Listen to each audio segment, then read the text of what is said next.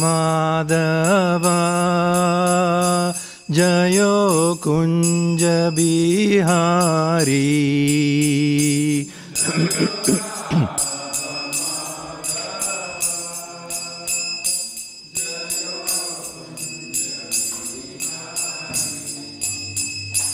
ಜಯ ಗೋಪಿ ಜನ ವಲ್ಲಭ ಜಯೋ ಗಿರಿವರದಾರಿ ಜಯೋ ಗಿರಿವರದಾರಿ.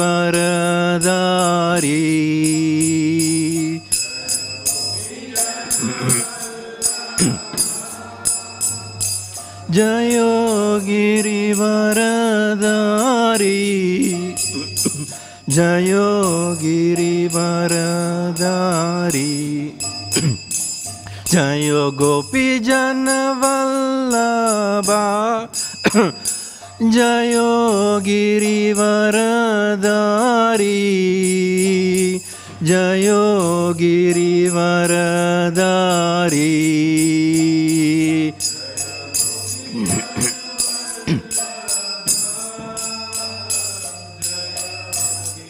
ವರದಾರಿ ಜಯೋ ಗಿರಿವರಧಾರಿ. ಜಯ ಯಶೋದನಂದನ ಜಯೋ ಬ್ರಜ ಜನರಂಜನ.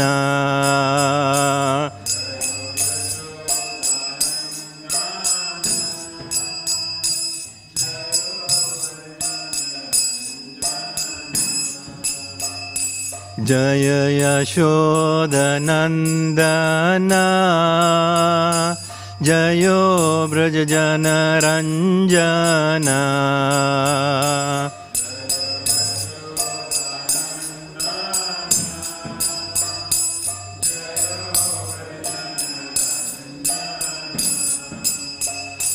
ಜಯೋ ಯಮುನಾ ತೀರವನಚಾರಿ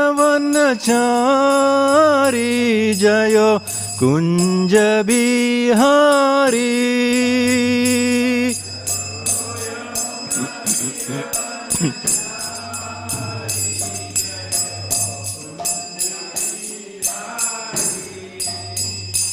ಜಯೋ ಯಮುನಾ ತೀರವನಚಾರಿ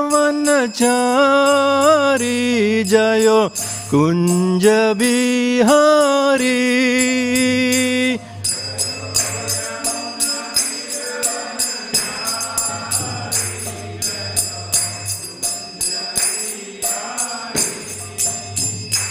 ಜಯೋ ರಾಧಾ ಮಾಧವ ಜಯೋ ಕುಂಜ ಬಿಹಾರಿ.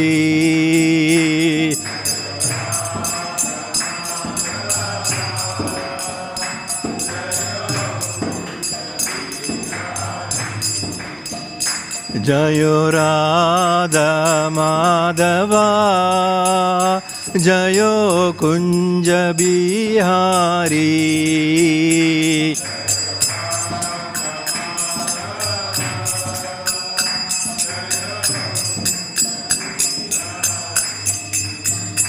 ಜಯ ಗೋಪಿ ಜನ ವಲ್ಲಭ ಜಯೋ ಗಿರಿವರದಾರಿ ಜಯೋ ಗಿರಿವರದಾರಿ.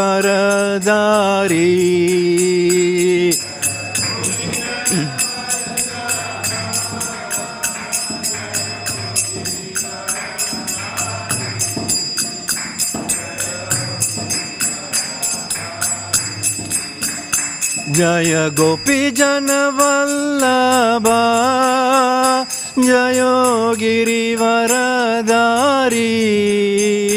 ಜಯೋ ಗಿರಿವರದಾರಿ.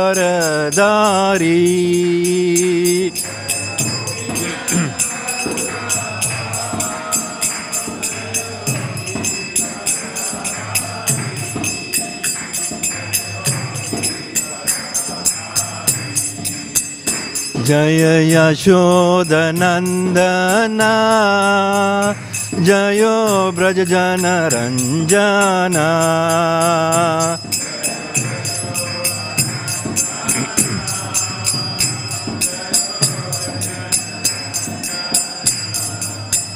जय यशोदनन्दना जयो व्रजजनरञ्जना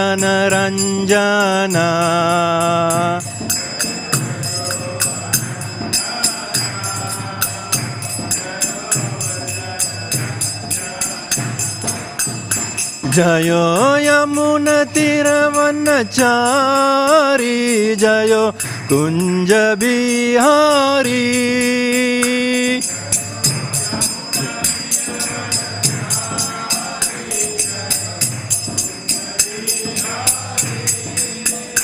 जयो यमुनतीरवनचारी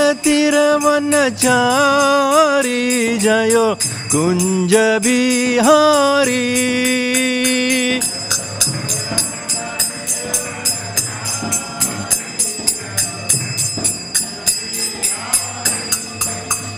हरे कृष्णा कृष्णा कृष्णा हरे हरे हरे राम राम राम हरे हरे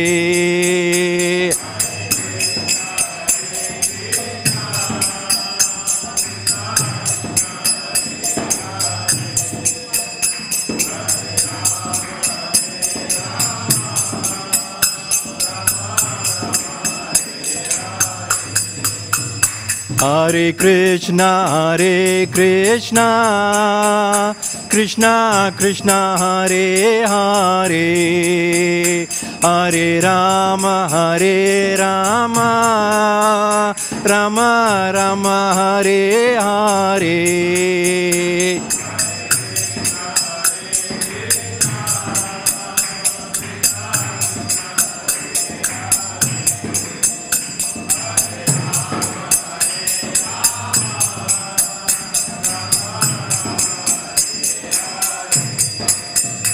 हरे कृष्णा कृष्णा कृष्णा हरे हरे हरे राम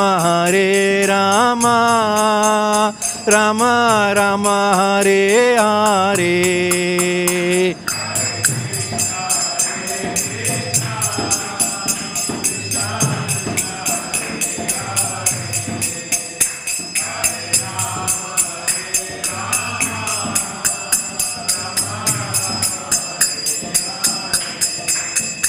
जयो प्रभुपादा जयो प्रभुपादा जयो प्रभुपादा श्रील प्रभुपादा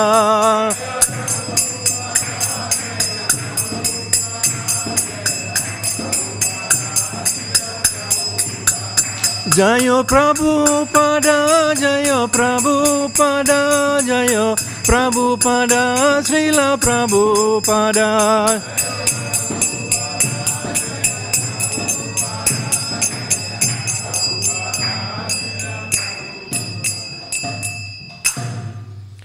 जय ओम विष्णुपाद परमहंस परिव्राजकाचार्य स्तोत्र सत्य श्री A.C. भक्तिवेदांत स्वामी श्रीला प्रभुपाद की जय ओम विष्णुपाद परमहंस परिव्राजकाचार्य स्तोत्र सत्य श्री भक्ति सिद्धांत सरस्वती गोस्वामी महाराज की जय अनंत कोटि वैष्णव वृंद की जय नामाचार्य श्रीला हरिदास ठाकुर की जय प्रेम से कहो श्री कृष्ण चैतन्य प्रभु नित्यानंद श्री अद्वैत गदाधर श्रीवासरि गौर भक्त वृंद की जय श्री श्री राधा कृष्ण गोप गोपीनाथ श्याम कुंड राधा कुंड गिरि गोवर्धन की जय वृंदावन धाम की जय मायापुर नवदीप धाम की जय जगन्नाथपुरी धाम की जय गंगामयी की जय यमुनामयी की जय भक्ति देवी तुलसी महारानी की जय हरिनाम संकीर्तन की जय all glories to the assembled devotees all glories to the assembled devotees all glories to the assembled devotees all glories to Sri Guru and Sri Gauranga all glories to Srila Prabhupada jai.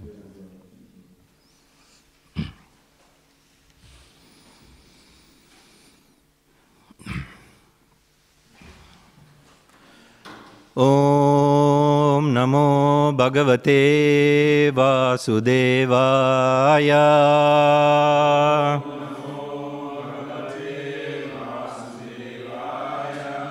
Om Namo Bhagavate Vasudevaya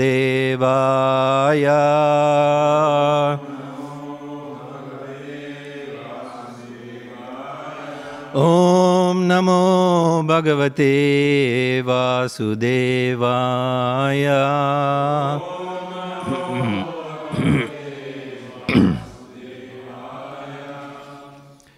Reading from Srimad Bhagavatam, Canto 6. Canto 6 is called Prescribed Duties for Mankind. We're into chapter 16. King Chitraketu meets the Lord. And text number 38. Is that right? 38? Vishaya Triso Nara Pasavo Ya Upasate Vibhutirna Param Tvam Tesham Ashisha Isha Tad Anu Vinashyanti Yata Rajakulam Vishayatriso Nara Pasavo Ya Upasate Vibhutirna Param Tvam Tesham Asisha Isha Tad Anu Vinashyanti Yata Rajakulam Vishayatrisho Nara Pasavo Ya Upasate Vibhutirna Param Tvam Tesham Asisha Isha Tad Anu Vinashyanti Yata Rajakulam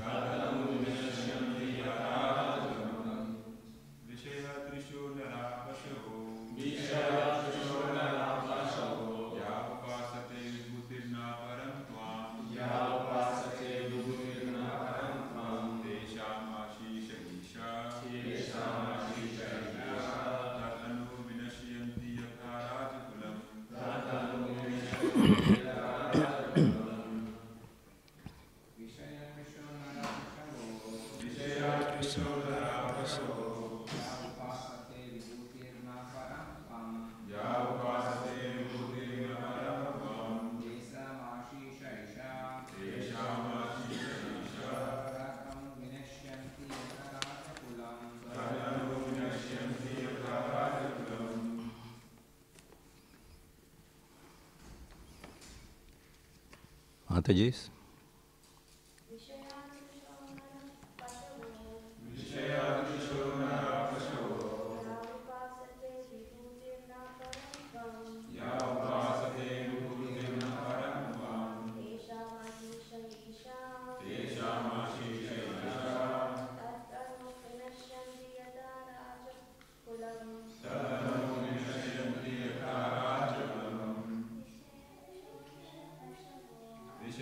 Trisam Nara Pasavo Ya Upasate Vibhutirna Param Tvam Tesham Ashisha Isha Vinashyanti Rajakulam Vishaya Trisha, eager to enjoy sense gratification. Nara Pashavaha, men like animals. Ye, who, upasate, worship very gorgeously. Vibhutihi, small particles of the Supreme Lord. The demigods. Na, not. Param, the supreme. Tvam, you. Tesham, of them. Ashishaha, the benedictions. Isha, O supreme controller. Tat, them, the demigods. Anu, after. Vinashyanti, will be vanquished. Yata, just as.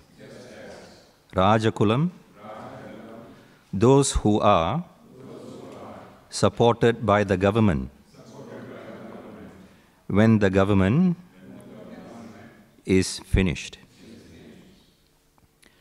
Translation by His Divine Grace, A.C. Bhaktivedanta Swami Srila Prabhupada ki. O Lord, O Supreme, unintelligent persons who thirst for sense enjoyment and who worship various demigods are no better than animals in the human form of life. Because of their animalistic propensities, they fail to worship your Lordship, and instead they worship the insignificant demigods, who are but small sparks of your glory. With the destruction of the entire universe, including the demigods, the benedictions received from the demigods also vanish, just like the nobility when a king is no longer in power. Translation responsively. O Lord, O Supreme, unintelligent persons who thirst for sense enjoyment and who worship various demigods are no better than animals in the human form of life. Because of their animalistic propensities, they fail to worship your Lordship, and instead they worship the insignificant demigods, who are but small sparks of your glory. With the destruction of the entire universe, including the demigods, the benedictions received from the demigods also vanish, just like the nobility when a king is no longer in power. Purport by Srila Prabhupada. Bhagavad Gita 7.20 says, Kamastaistar hirta janaha praparyante nya devataha. Those whose minds are distorted by material desires surrender unto the demigods. Similarly, this verse condemns worship of the demigods. We may show our respects to the demigods, but the demigods are not worshipable. The intelligence of those who worship the demigods is lost, hirtagyana. Because these worshippers do not know that when the entire material cosmic manifestation is annihilated, the demigods, who are the departmental heads of that manifestation, will be vanquished. When the demigods are vanquished, the benedictions given by the demigods to unintelligent men will also be vanquished. Therefore, a devotee should not hanker to obtain material opulence by worshipping the demigods, but should engage in the service of the Lord, who will satisfy all his desires. Akama sarva kamo va moksha kama udaradi tivrena bhakti yogena yajeta purusham param. Whether full of all material desires, free from material desires, or desiring liberation, a person who has broader intelligence must by all means worship the Supreme Whole, the personality of Godhead. Bhagavatam 2.3.10. This is the duty of a perfect human being, one who has the shape of a human being, but whose actions are nothing but those of an animal, is called Narapashu or Dvipada Pashu, a two-legged animal. A human being who is not interested in Krishna consciousness is condemned herewith as a Narapashu.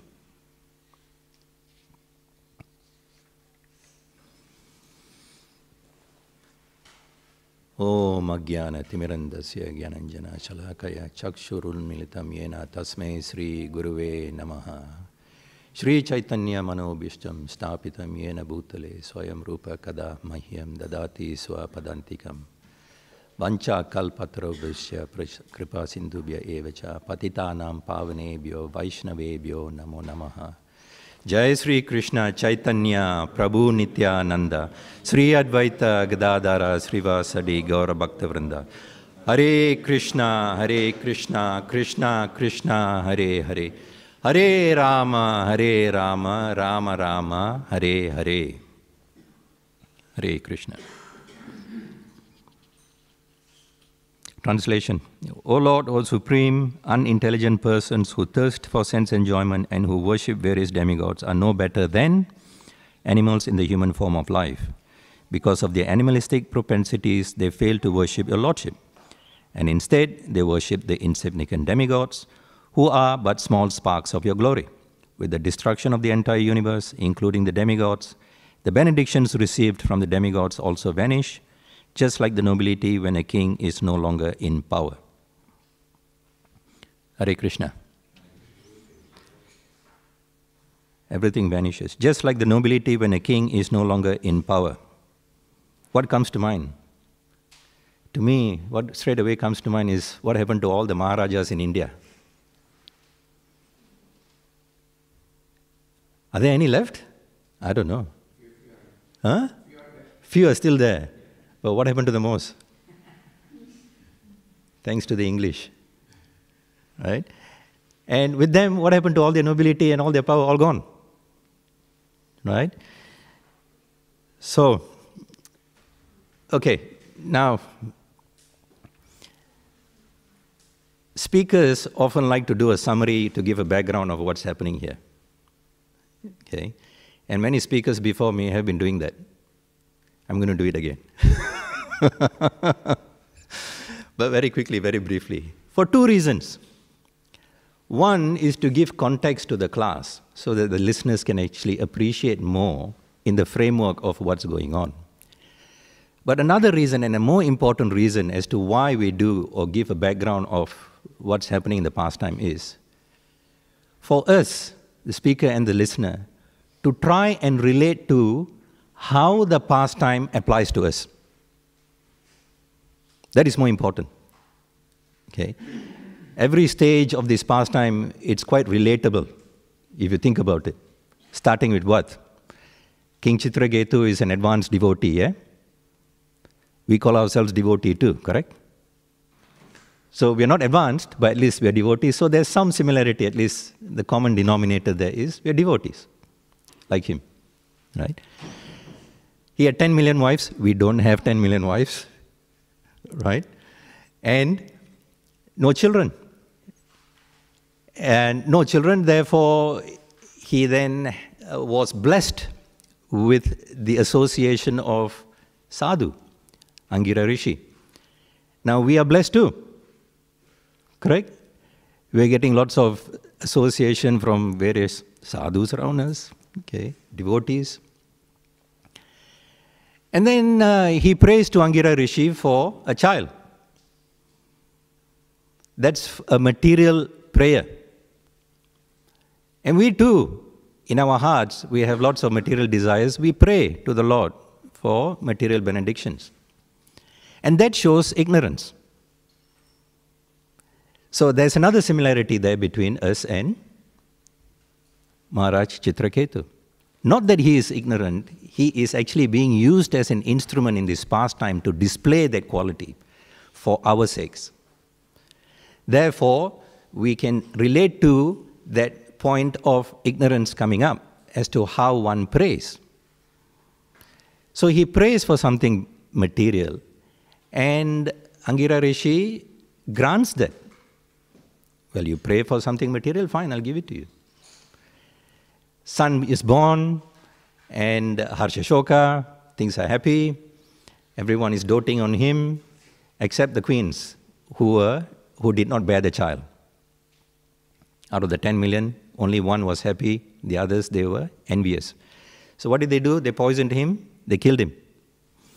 Then that material benediction, that temporary enjoyment disappeared. Same thing, we can relate to that. right? In our daily lives too, many things come, we enjoy a little bit, and then it disappears, and we feel sad, lament. So that's what's happening here. So there's lots of lamentation. Chitraketu is lamenting, and then misery comes in. But again, due to association of the sadhus, the special mercy, the causeless mercy of the Lord to actually make us jivas to come in contact with elevated personalities, the gurus. Brahmande Brahmite Kono Bhagyavan Jiv, Guru Krishna Prasadapai Bhakti Lata Bij. Okay? By the mercy of Krishna, we get Guru, and by the mercy of Guru, we get Krishna. Okay? They plant the seed of the Bhakti Lata Bij, the seed of a kripa of devotional service. And through their association, it begins to sprout. So this time Narada Muni comes and he says, all right, they give him enlightenment. Okay, they tell him initially you prayed for material benefit, you got it, now you've lost it, and now we're going to give you spiritual knowledge, which they do. And after giving that, what happens next? Narada Muni drives home the point that this material world is temporary, anything in the material world, the benedictions are all temporary. He drives home the point in a very unique, fascinating way. He calls that same jiva back into that body, the dead boy's body. Okay? And that jiva comes and says, what? Who are you? You're not my father, you're not my mother. I've been transmigrating in many, many lifetimes, going from body to body, okay, demigods, animals, aquatics, plants. In which lifetime were you both my parents? So that shakes up Chitraketu, and definitely, surely now with Narada Muni's mercy, he comes out of that mode of ignorance. He's enlightened. The shackles of affection are cut, lamentation is given up, and the realization comes that that relationship is based on an illusory one. And then they go through the funeral ceremony of conducting for the dead body, and they burn the body. And the queens who actually poison the child, they seek atonement for killing the child, and they bathe in the Yamuna to seek atonement. Similarly, Chitraketu Maharaj also, he bathes in the Yamuna, he pays oblations to his forefathers, water oblations. And he worships these two Brahmanas, the sons of Lord Brahma, Angira Muni and Narada Muni. So, with the spiritual enlightenment, he's worshipping them. Narada Muni then gives him the Mahavidya instructions, the mantra, and after giving those instructions, that mantra, Narada Muni and Angira Rishi, they leave. They go to Brahmaloka. For 7 days, Chitraketu Maharaj, he chants this mantra with determination, fasting only on water, and as an intermediate byproduct of his endeavors, he is rewarded with the material opulence of the Vidyadhara planet. And a few days later, he then actually is rewarded even more with the personal darshan of Lord Ananta. Now, Bhagavatam here gives a very beautiful description of Lord Ananta.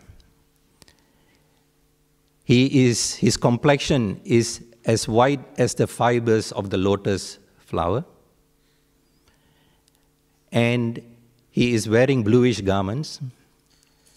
He's got glittering helmet on his head, glittering armlets, glittering bangles, and his beautiful face is tinged with the color of redness.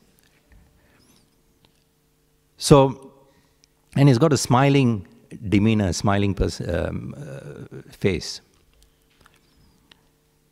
King Chitraketu is overcome by ecstasy. He displays ecstatic symptoms, hair standing on end, tears.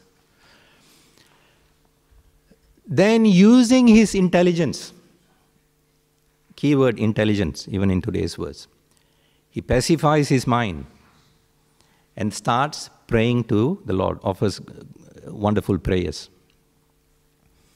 A few days ago, Jagannath Ram Prabhu gave a beautiful class on prayers, as to how to offer prayers, what type of prayers. Briefly, prayers are expressions of the heart and mind, right? So, in a nutshell, they are realizations.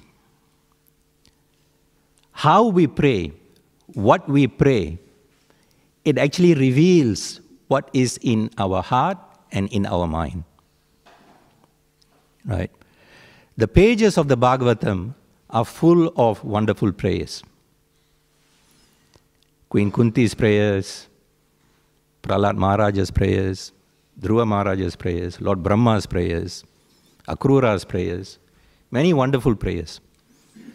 But all these prayers actually are revelations of their exalted consciousness,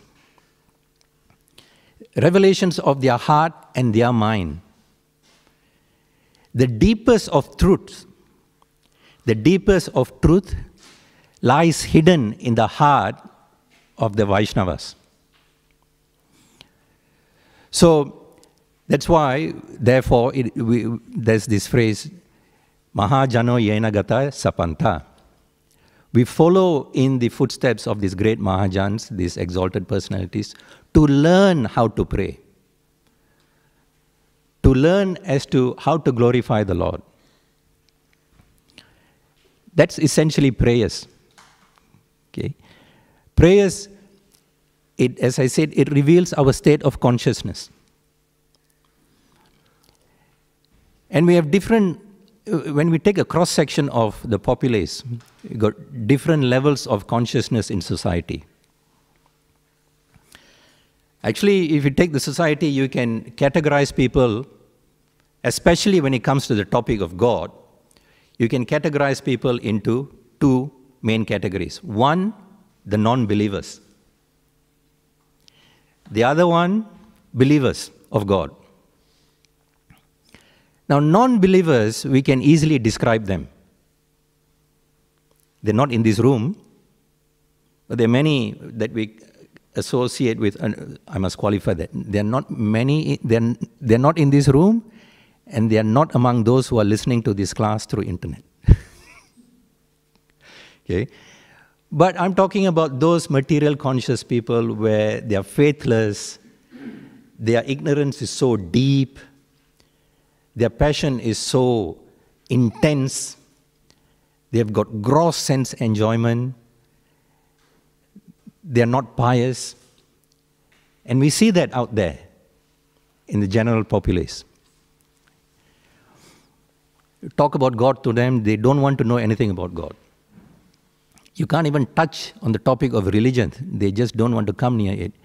In fact, to those kind of people, to be irreligious is the current fashion.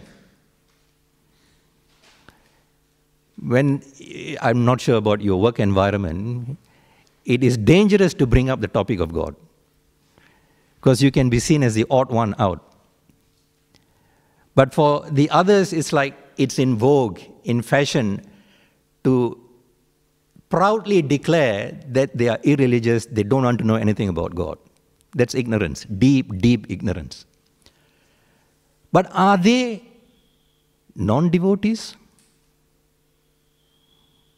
They are devotees. Because where did we jivas actually come from? We all came from the spiritual sky. We left Krishna because of that minute independence that we have. We left Krishna, we wanted to enjoy separately from him, and now we're in the material world. And through the association with material nature, mode of goodness, mode of passion, mode of ignorance, and through this transmigration of the soul from body to body, they've been covered with this thick mud of ignorance. So they are devotees because of that thick covering, in such deep ignorance, they cannot relate to anything about God. That's one side of the pendulum. Now, if you sing to like a pendulum, in the old days, clocks have this pendulum swinging left and right. Okay? So one side of the pendulum, you have got these non-believers. The other side, if you swing, you've got the believers. Now, the believers of God, we can actually subdivide them into two.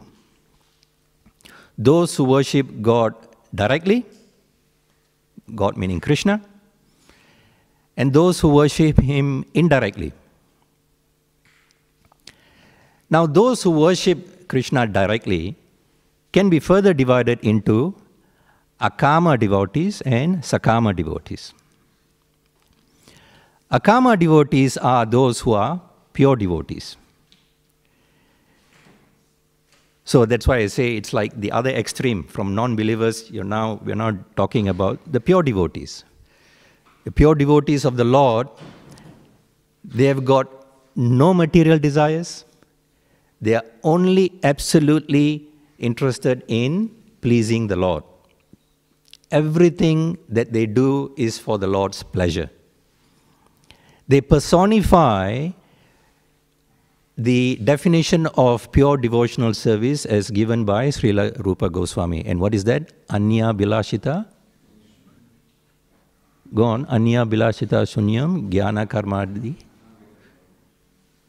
Anukulyena Bhakti Ruttama. Okay. And word for word translation of that, of what we just said, Anya Bilashita Shunyam. One should render transcendental loving service to the Supreme Lord Krishna favorably and without desires for material profit or gain through fruitive activities or philosophical speculation. That is called pure devotional service. And that's who Akama Bhaktas are. And a good example of this is the gopis of Vrindavan, in Vrindavan. So, their only desire is to please the Lord. They've got no other desires. Okay? So much so that if the pleasure that they naturally feel through the activity of serving the Lord, when they naturally feel the pleasure that comes with it, so much so, they don't want that pleasure if that pleasure interferes with their service. That's how exalted their consciousness is. So they say, and when we do devotional service, to feel pleasurable is a natural outcome. But they don't even want that if that pleasure interferes with their service to God. And what does Krishna do in return? When he sees, oh, my devotees are giving such wonderful service, I'm so pleased, he gives them more pleasure. And when he gives them more pleasure, what do the gopis do? Oh no, we are feeling more ecstatics, we don't want it. If it interferes with our service to please him, they give it back to him. And what does Krishna do? He gives some more. So there is this transcendental competition to please each other. Akama Bhaktas pleasing the Lord, and the Lord pleasing the devotees. That is service in pure transcendental knowledge. That is purity. Very exalted consciousness. Very difficult for us to actually even aspire. Then so we've talked about the non-believers, Akama Bhaktas. Then we've got Sakama Bhaktas. Who are Sakama Bhaktas? Sakama Bhaktas are those who are actually pious. They've got faith. They're worshipping Krishna directly, but with material desires. Can we relate to that? Who can relate to that? Everyone. That's how our position is. Okay? We are practicing to move away from being attached to material desires, but that's where we are. So they've got faith, they're pious, they're following religious principles like us. We are following the 4 regulative principles. They are following the scriptural injunctions, reading the scriptures, and our life is modeled along that way. So, Sakama Bhaktas. It's good compared to the non-believers. So in other words, in our previous lifetimes, who knows, we could have been non-believers too. But something along the way gave us connection to Krishna, and that is the mercy of the Lord. Sukriti. We probably got Sukriti directly or unknowingly. Agyata Sukriti. Agyata Sukriti is where, that's why when we do Harinams, we go chanting on the streets and all that. Even the non-believers out there, they are hearing. That is Agyata Sukriti for them. So this thick covering of mud that they have, somehow this Agyata Sukriti will accumulate, and in some time in future, through the mercy of the Lord and the devotees, will fructify. The seed of devotional service will begin to germinate. So, Sakama Bhaktas. And what kind of, how do we classify this group of devotees who are actually worshipping the Lord directly and have got these material desires? They come to the Lord for what? Out of distress? 4 kinds of people who come to the Lord. Who are they? Those who are in distress? Inquisitive? Those who are seeking wealth? And those who are seeking knowledge, Gyan. Right? So we've talked about the non-believers, we've talked about the Akama Bhaktas, we've talked about the Sakama Bhaktas. Now there's another group called, remember I said just now, the indirect worshippers of Krishna? Among these indirect worshippers of Krishna, we have the demigod worshippers. They also have faith, they're also pious, but the only difference, they too have material desires, but the only difference is they are worshipping Krishna indirectly, through demigods.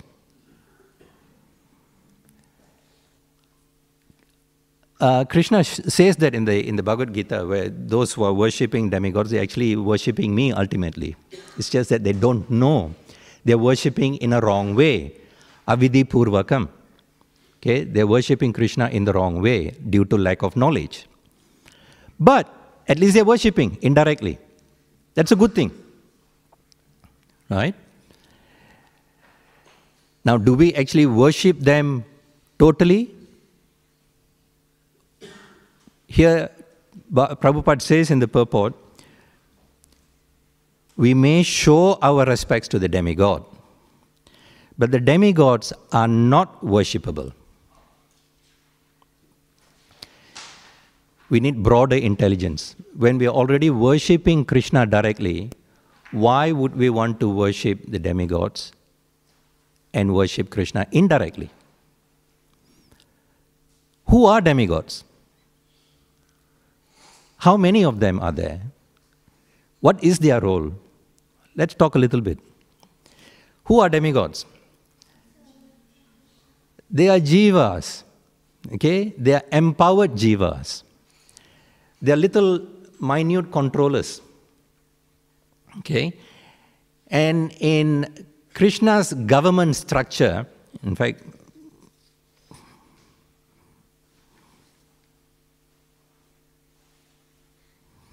it says here, Rajakulam, those who are supported by the government. The word government is used. So in Krishna's government, in the material world, okay, they have been given responsibilities. Yesterday's verse, there was a little bit about creation. Now, Lord Brahma is in charge of secondary creation, Visarga process. Now, Lord Brahma himself doesn't have that full independent knowledge to create. He is enlightened by Krishna to do the secondary creation. He is given the blueprint. So when Brahma goes about his process of secondary creation, all this blueprint he uses is like, okay, this one, Lord of the rain, we will give that position, that title, Lord Indra. This one, Lord of fire. His job is to control fire, Agni. This one, Lord of water. His job is to control water, Varuna. This one, wind, Vayu. Okay? Like that, all this structure is created. But who actually appoints the personalities into these positions? Krishna.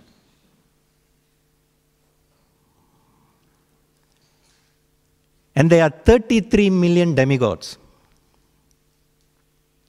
Yeah? 33 million. And Prabhupada, actually in Bhagavad Gita, chapter 9, Prabhupada talks about the example of the tree. If we know Krishna is the root of the tree, and 33 million demigods, if they are represented by the leaves and the branches and all that, how do we water the tree? An intelligent person doesn't go from one leaf to another watering each leaf. What would they do? Water where? The root. And by watering the root, the whole tree, the branches, the leaves are all nourished. All demigods are pleased. Even Lord Brahma, as we know, in his creation, he has got a limited lifespan. In fact, we can become Brahma if we want. It's a position. All you have to do is, for 100 consecutive lifetimes, you be a pure devotee. 100 consecutive lifetimes, if you're a pure devotee, then you are eligible to become Brahma. And even that is up to Krishna to make you Brahma. We're struggling to even become pure devotee in one life. Okay. And Brahma lives for how long? In terms of solar years?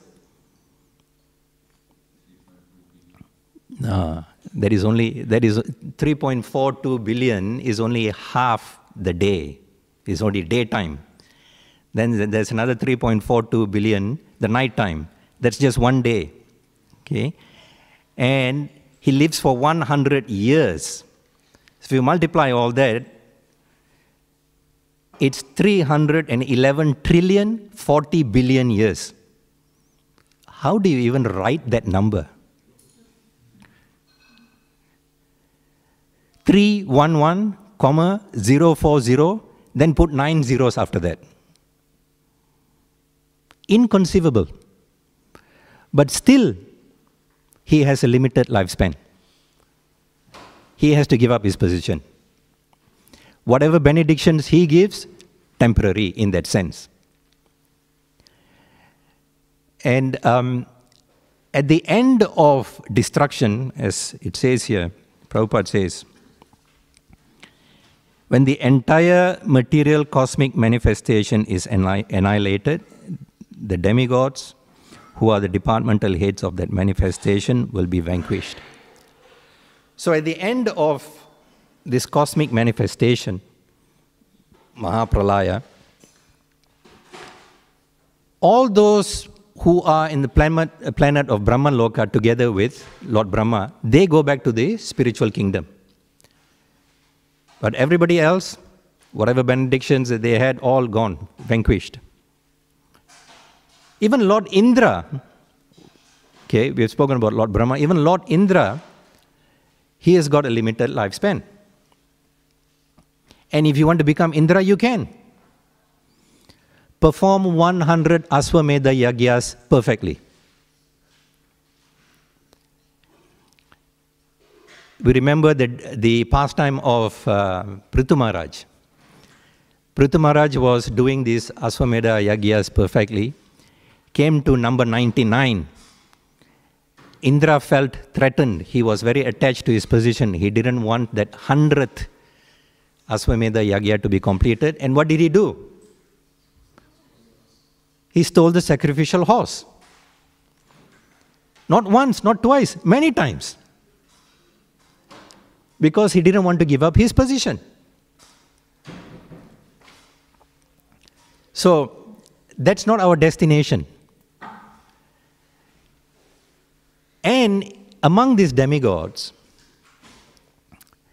the material opulence that they enjoy is far, far more than what we think we have in this planet Earth.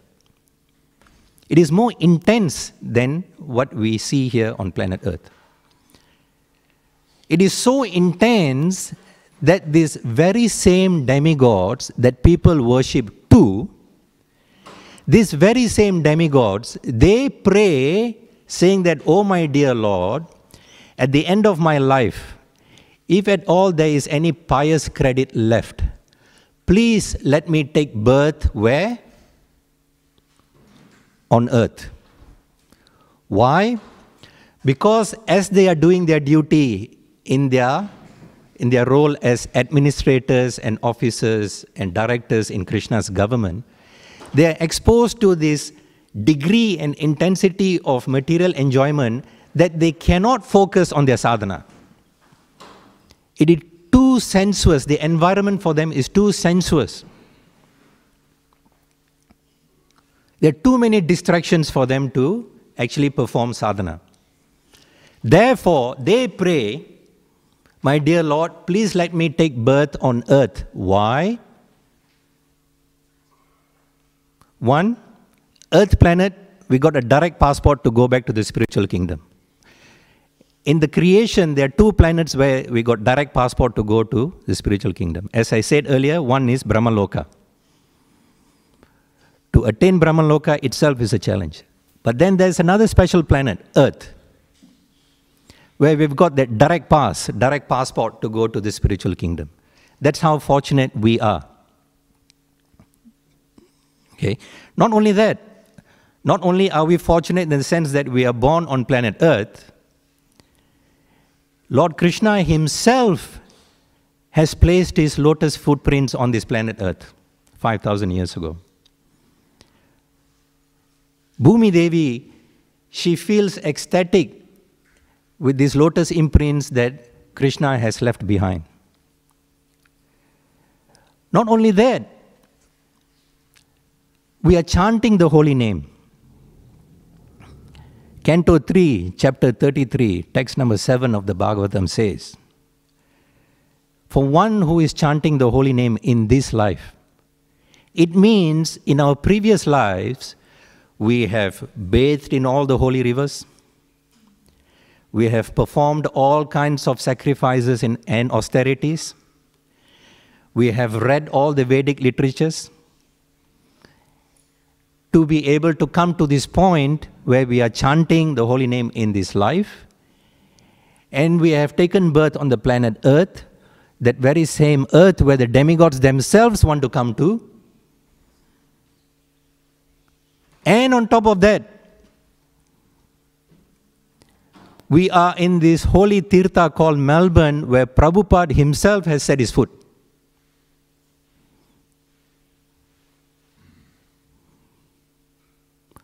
Meditate on that, how fortunate we are.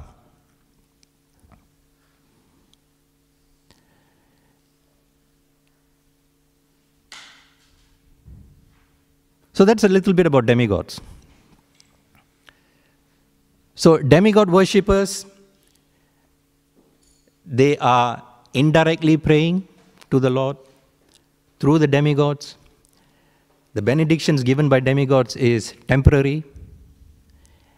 And the demigod worshippers, at the end of their life, they take birth among the demigods. Because when they are praying to their Ishtadeva, of course their Ishtadeva would then grant them the benediction, come, you come to my planet. But see the irony. Demigod worshippers take birth in the planet of the demigods. Demigods want to come to earth.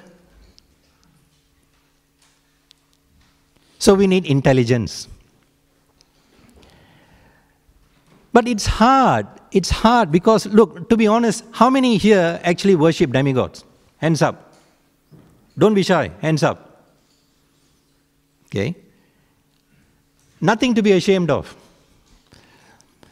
Demigod worship is very relatable to Indian-bodied people who actually came from the subcontinent, or through the Indian diaspora of having moved around the globe in various places where they are. They have taken with them this culture of worshipping demigods.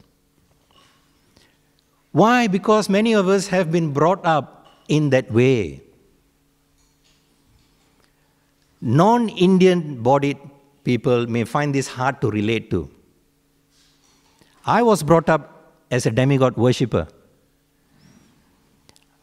My roots are in subcontinent India, but I was born in Malaysia, and in Malaysia it's like a mini India. Every corner you have a temple. Just like in Malaysia, in India, every street you got temples. Everyone's doing something with their deity at the temple. So much so we take it for granted. Okay? My mother would say when I was young, we go to temple, like I said, many temples, just pray, put the holy ash, which I did. Just followed mother. Bless her soul. She left her body last year. But it is that culture that we have come up with. Therefore, it is hard for us to let go.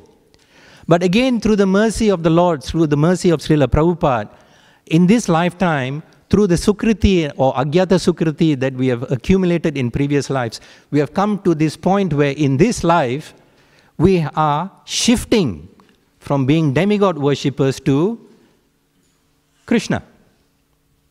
That needs intelligence. That needs detachment. That needs knowledge of the scriptures. As much as we shouldn't worship the demigods as what Prabhupada is saying here, we need to respect them, but in the same manner that we feel difficult to let go, we need to learn to let go, because it is more relishing to worship Krishna directly. The pleasure that comes with worshipping Krishna is eternal. The benefit that we get is eternal.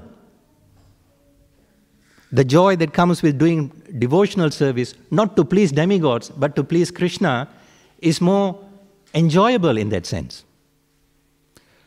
So we need knowledge. Real knowledge. Real knowledge is that which comes down from the spiritual platform through parampara all the way down through the scriptures. Material knowledge is ascending. It is going through a process of experiments.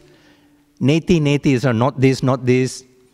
It is full of speculation. So we need to rely on scriptures, Guru, Sadhu, Shastra, to accept that knowledge through the parampara. Then, when this knowledge actually comes into our mind using intelligence, that knowledge would then, Gyan would then become Vigyan. Realization in the heart. And with realization in the heart, it becomes easier for us to let go worship of demigods. So we got to stick to the process. There are 9 processes of devotional service. What are they? Shravanam, Kirtanam. Shravanam, Kirtanam, Vishnu Smaranam, Pada Sevanam, Archanam, Vandanam, Dasyam, Sakyam, Atma, Nivedanam. Here, Chitraketu Maharaj is displaying which one? Vandanam. Correct? Prayers.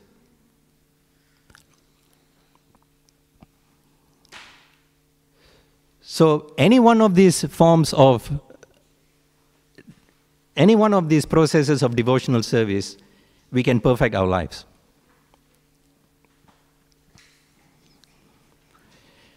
So, here's the question. Demigod worship, we know there are many, many demigods being worshipped. Too many to worship. Cannot please all of them.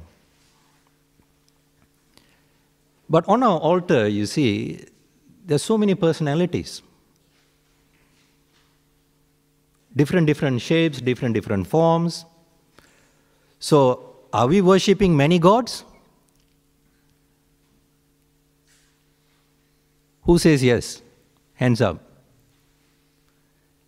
Who says no? Hands up. All hands are going up. Very intelligent. Right? Even though we have got many, many personalities on the altar, it is one God who has appeared in different forms and mood. Krishna is the supreme personality of Godhead. What does the word Godhead mean? He's the head of gods. Right? He's the supreme. He's got his own abode called Goloka Vrindavan. Way up there, he's just a simple cowherd boy. He's the cause of all causes.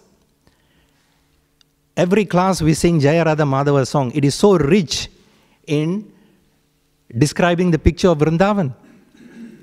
Jaya Radha Madhava, Kunja Bihari. Okay. Gopi Jana Vallabha is the darling of the gopis.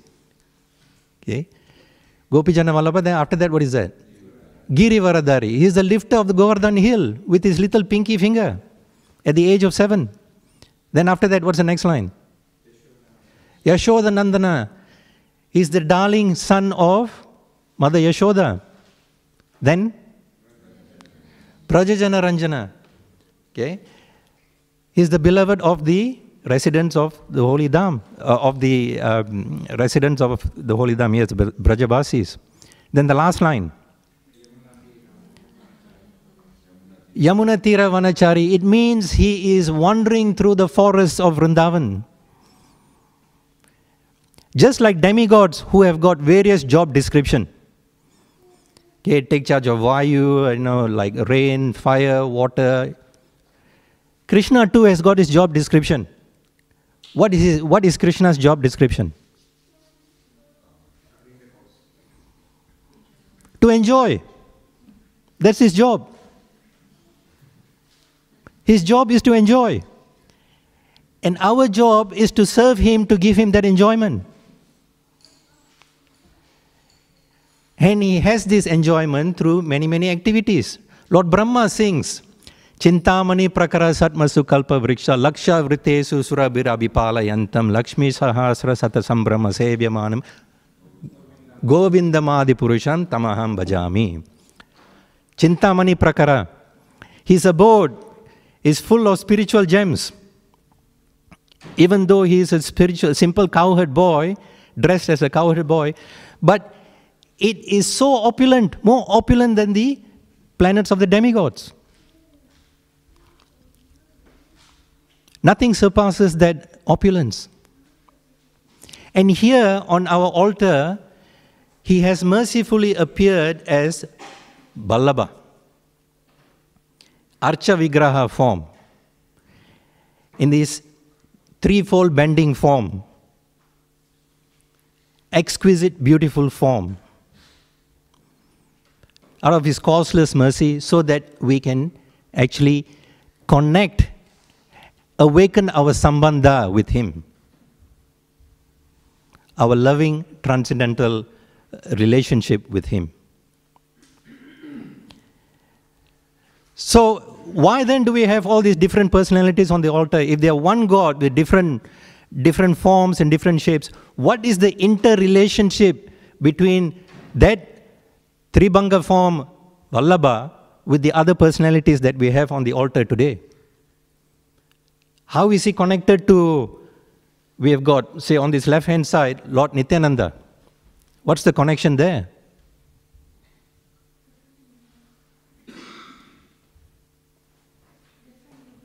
Different yuga. Okay. Maharaj Chitraketu is getting the darshan of Sankarshan, Lord Ananta, who is none other than Balaram. Balaram is the first expansion of that Vallabha, that cowherd boy, that Swayam Bhagavan Krishna. He is the first expansion of that Swayam Bhagavan Krishna, Balaram. And in the Yuga, according to this Yuga, for Kali Yuga, that Balaram has now appeared, not expanded, he has appeared in the form of Lord Nityananda. In his most merciful form. Next to Lord Nityananda, we have Lord Gauranga, Lord Chaitanya. Now, who is he?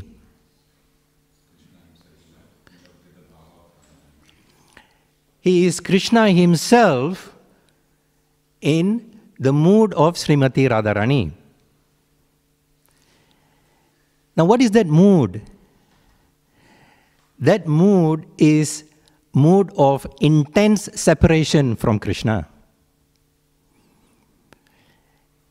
And he has come in that mood of intense separation, in the mood of his topmost devotee, Srimati Radharani, feeling separation from the Lord himself in the mellow of conjugal love. Every morning when we do Shaligram prayers, there's a prayer that we chant. Okay. Anarpita charim chirad karuna yatirna kalau samrapayitum unnata jola rasam swabhakti sriyam harihi purata sundara dyuti kadamba sandipitaha sada hardaya kandare spuratuva sachinandanaha. May the Lord, who is known as the son of Mother Sachi, be situated in the innermost core of my heart. Resplendent with the color of molten gold, he has descended into this age of Kali by his causeless mercy to bestow what no other incarnation has ever bestowed before, which is the highest mellow of devotional service, which is the mellow of conjugal love, in that mood of separation.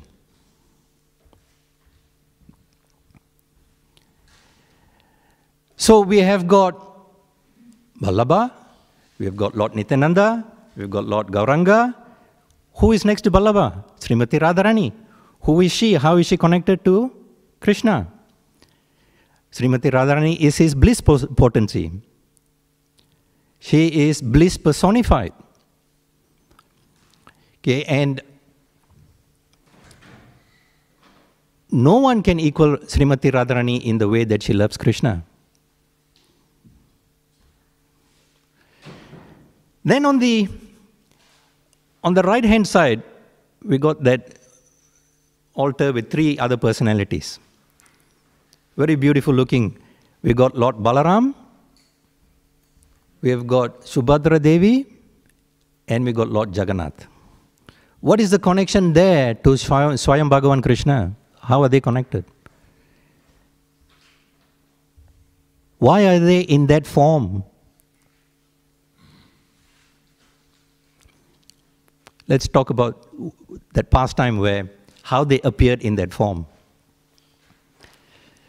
So, when Krishna was ruling Dwaraka, one time there was this solar eclipse, and to get that pious credits, all the Dwaraka residents and the Vrindavan residents all converged in a place, a pilgrimage place at Kurukshetra.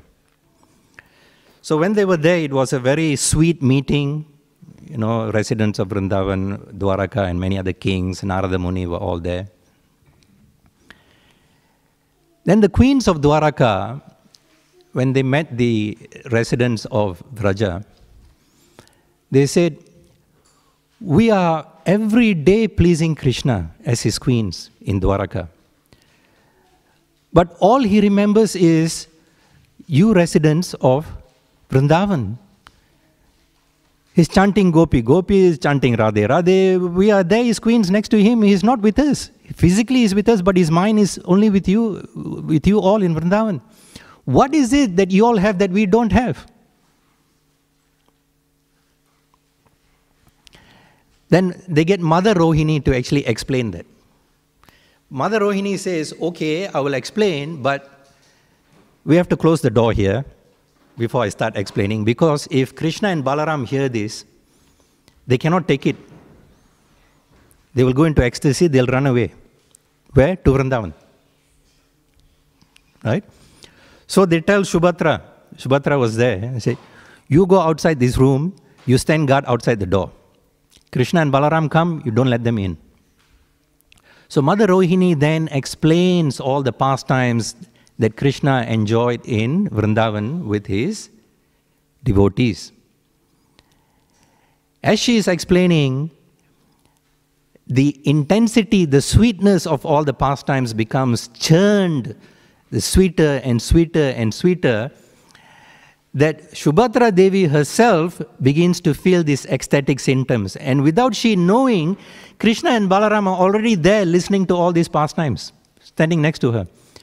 So all three of them go into this mood of ecstasy. Krishna, Balaram and Subhadra Devi, they go into this mood of ecstasy where they take this wonderful, beautiful form. Narada Muni saw this form. And he said, I've seen this form. Now the whole world needs to see this form of Jagannath, Baladev, Subhadra. And that form is the form of Lord Jagannath feeling the pangs of separation from his devotees.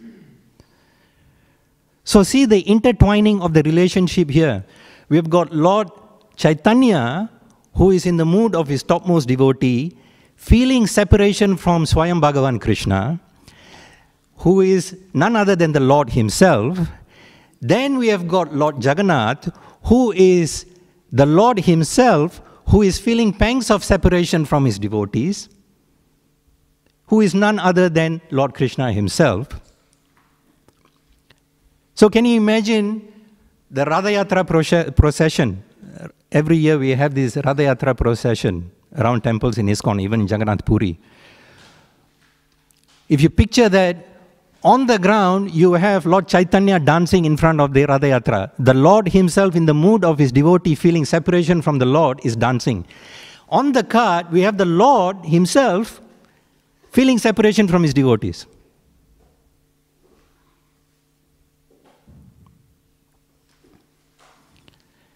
In fact, in the ISKCON world, Prabhupada introduced deity worship through Lord Jagannath. This happened way back when Prabhupada had opened his second center in San Francisco, the Haight-Ashbury place where there were hippies and all that. So 26 2nd Avenue was already open in New York, and this was the second center in San Francisco. One day, Malati Mataji, bless her soul. Of course, at that time, she was a young Bhaktin. When Prabhupada was there, she came with her shopping bag and she took out this little wooden doll, with an inverted commas doll. It was a 3-inch high doll. It's not doll, it's a deity. Okay, but at that time, they were calling it doll. It has a flat head, black in color, big round eyes, smiling, forward jutting, stumpy hands, okay, legs hardly visible. She put it in front of Prabhupada and said, Swamiji, what is this? Immediately, even before acknowledging her, what Prabhupada did was, he folded his hands together and bowed his head in prayer to that form. It was the form of Lord Jagannath. And then he told Malati, Mataji, you have brought Lord Jagannath. He is the Lord of the universe. Here is Krishna. Thank you very much. Then Prabhupada beamed with excitement. And then he started talking about how in Puri, there's this wonderful festival where Lord Jagannath is residing with his brother and sister, Lord Balaram and Subhadra Devi. Then Malati Mataji said, oh yes, the store where I bought, there are 2 other personalities like this. Prabhupada said, go and buy them. So she and her husband at that time, Shama Sundar Prabhu, they went to the store. The name of the store was Cost Plus. They bought the other 2 deities. So Prabhupada then lined up in the fashion that they are here on the altar. Lord Jagannath on the right, Lord Balaram on the left, and in the middle, Subhadra Devi. Prabhupada then said, it's very auspicious that they've appeared here. Then he asked, who can carve? Who knows how to carve? By Krishna's arrangement, Malati Mataji's husband, Shama Sundar Prabhu, at that time, he was a wood sculptor. So he said, I'm a wood sculptor. Then Prabhupada assigned him the project. Okay, you now carve 3-foot-high deities based on these 3 small little ones. Use them as a reference. So he carved 3-foot-high deities. Then the day of the installation came at that center. So at that time, Prabhupada was already having his Bhagavatam classes there. Devotees, hippies were already there. Chanting was going on. Prasadam was being served. So the next addition was deity worship. The day of deity installation came. The deities were resting on a red-foot shelf. No garments, no clothes, no ornaments. There was a yellow canopy over them. There were these little multicolored lights, spotlights. The room was filled with guests, with devotees. The atmosphere was reverential, festive. And Prabhupada said, Hayagriva, that's the name of a disciple that Prabhupada had that time. Hayagriva, come here. Prabhupada had arranged for a tray with a big candle on it. He said, light the candle. Light the candle, then he said, when the kirtan starts, you stand in front of the deities and do that with the candle being lit. That was the arati. Okay? And he said, once you have done that, you pass it to the next person. Next person, next person. Give everybody the chance. No qualification needed to worship Jagannath. No brahmanas at that time. Right? So that took place. Everybody was blissful and there was connection with Lord Jagannath. Prabhupada led the kirtan. He played his kartals and he sang the kirtan for 1 hour. And during that 1 hour, Prabhupada was happy that deity installation had happened and deity worship had begun. At the end of the kirtan, then Prabhupada said, here is Krishna. From now on, whenever any of you are coming to this temple, bring something for Lord Jagannath. He was engaging them. If you're already bringing fruits, bring more fruits. If you're not bringing fruits, at least bring 1 fruit. If you're bringing flowers, bring more flowers. If you're not bringing flowers, at least bring 1 flower. Right? Offer it to Lord Jagannath. And they followed that. The hippies, being hippies, not only did they bring flowers and fruits, they brought all sorts of things. They brought half a loaf of bread. They brought a stalk of wheat. Okay, they brought chocolate fudge. They brought their new clothes to offer to Lord Krishna because they felt, okay, if I'm going to wear my new clothes, let me just offer it to the Lord and then I'll wear it. Hippies, they were not following, but there was that connection to the deity. Prabhupada was introducing that personal connection with the deities. Deity worship is very, very personal. They are not statues, they're not idols. They are the actual representation of Krishna in that Archa Vigraha form. They're very personal. So what we do with them, we got to have this mood that we are serving a person. So every day with that introduction, Prabhupada was observing the disciples there doing deity worship. So every day they were offering this candle, lamp. Then, interestingly, the devotees themselves approached Prabhupada and said, Prabhupada, what more can we add to this worship? Only then, and only then, did Prabhupada say, okay, now you offer incense. He was guiding them to their capacity. He was getting them to be more involved, to engage them in the service.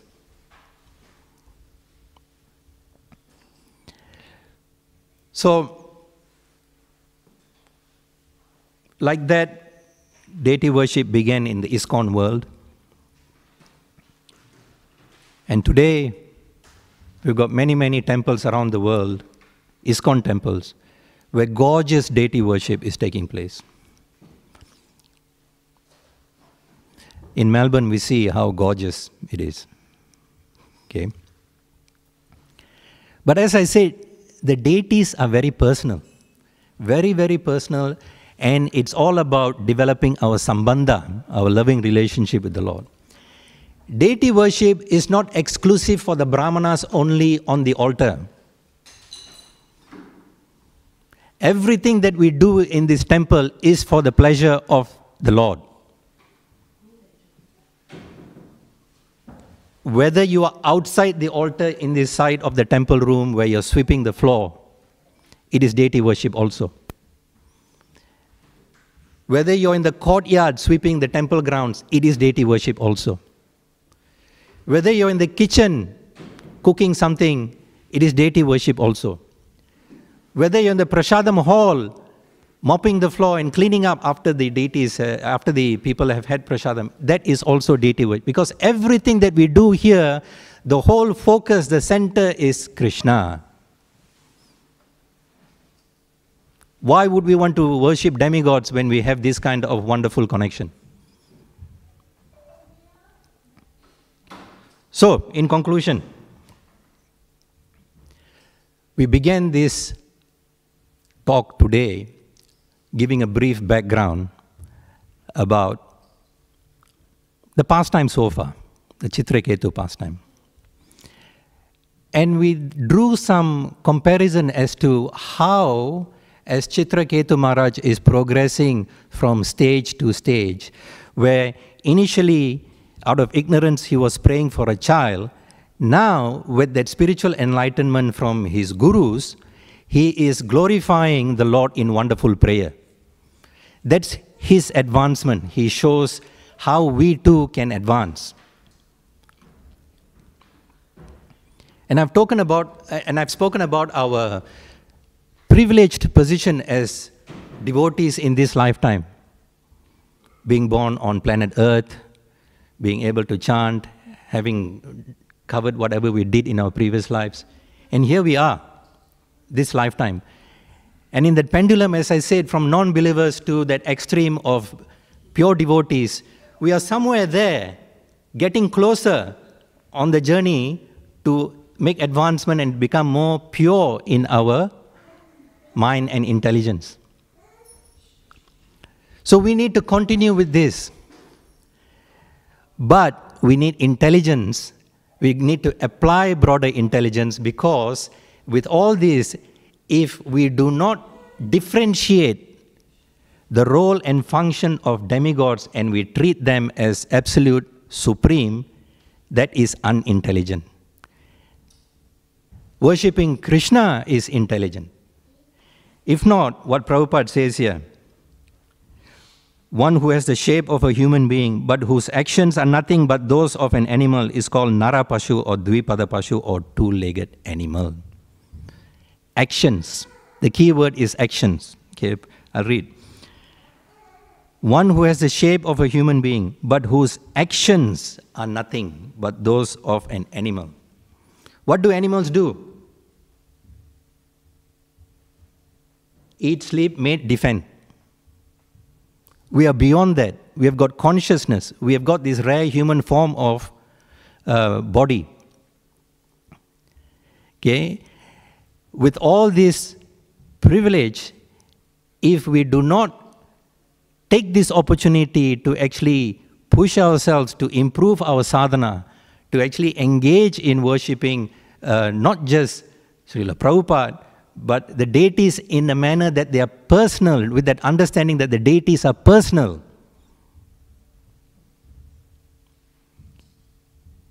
then we are missing the point, really. Prabhupada makes this very strong comment, which is just like two-legged animal. We don't want to be called as two-legged animal. There are enough out there. There are enough out there in society. But we can't just leave them there. That is why we reach out to them. We still give them opportunity to be connected to Krishna. We give the Sukriti. Let them get that Agyata Sukriti. Harinam, distribution of prasadam. We still do it. Because that is the mood of a pure devotee. That is what Prabhupada is teaching us. That's what the Shastra teaches us. Lord Chaitanya says, I'm a gardener. I've got this wonderful treasure. Okay? This chanting of the holy name. I've got this holy name, but how many of these fruits can I distribute with my two hands? Please help me distribute this holy name.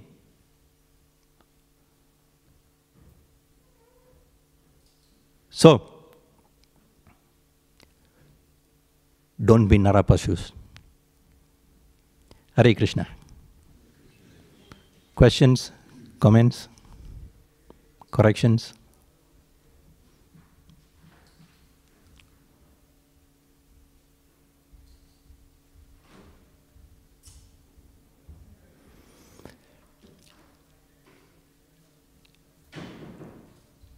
Everyone's quiet, which means either they got no questions or they're meditating on what has been spoken so far.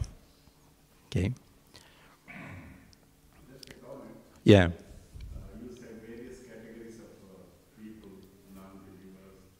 So Prabhupada was very successful in preaching to the non-believers. The hippie movement was reject the authority, reject the government, reject the parents, reject the religion. But yet he went and was very successful. Very good comment. I'm not sure if anyone heard, for those who benefit of those listening through internet. Ananda Vallabha Prabhu commented that Prabhupada has been successful in reaching out to all categories of jivas out there. In summary. Yeah. Grantaraj Srimad Bhagavatam ki, Srila Prabhupada ki jai.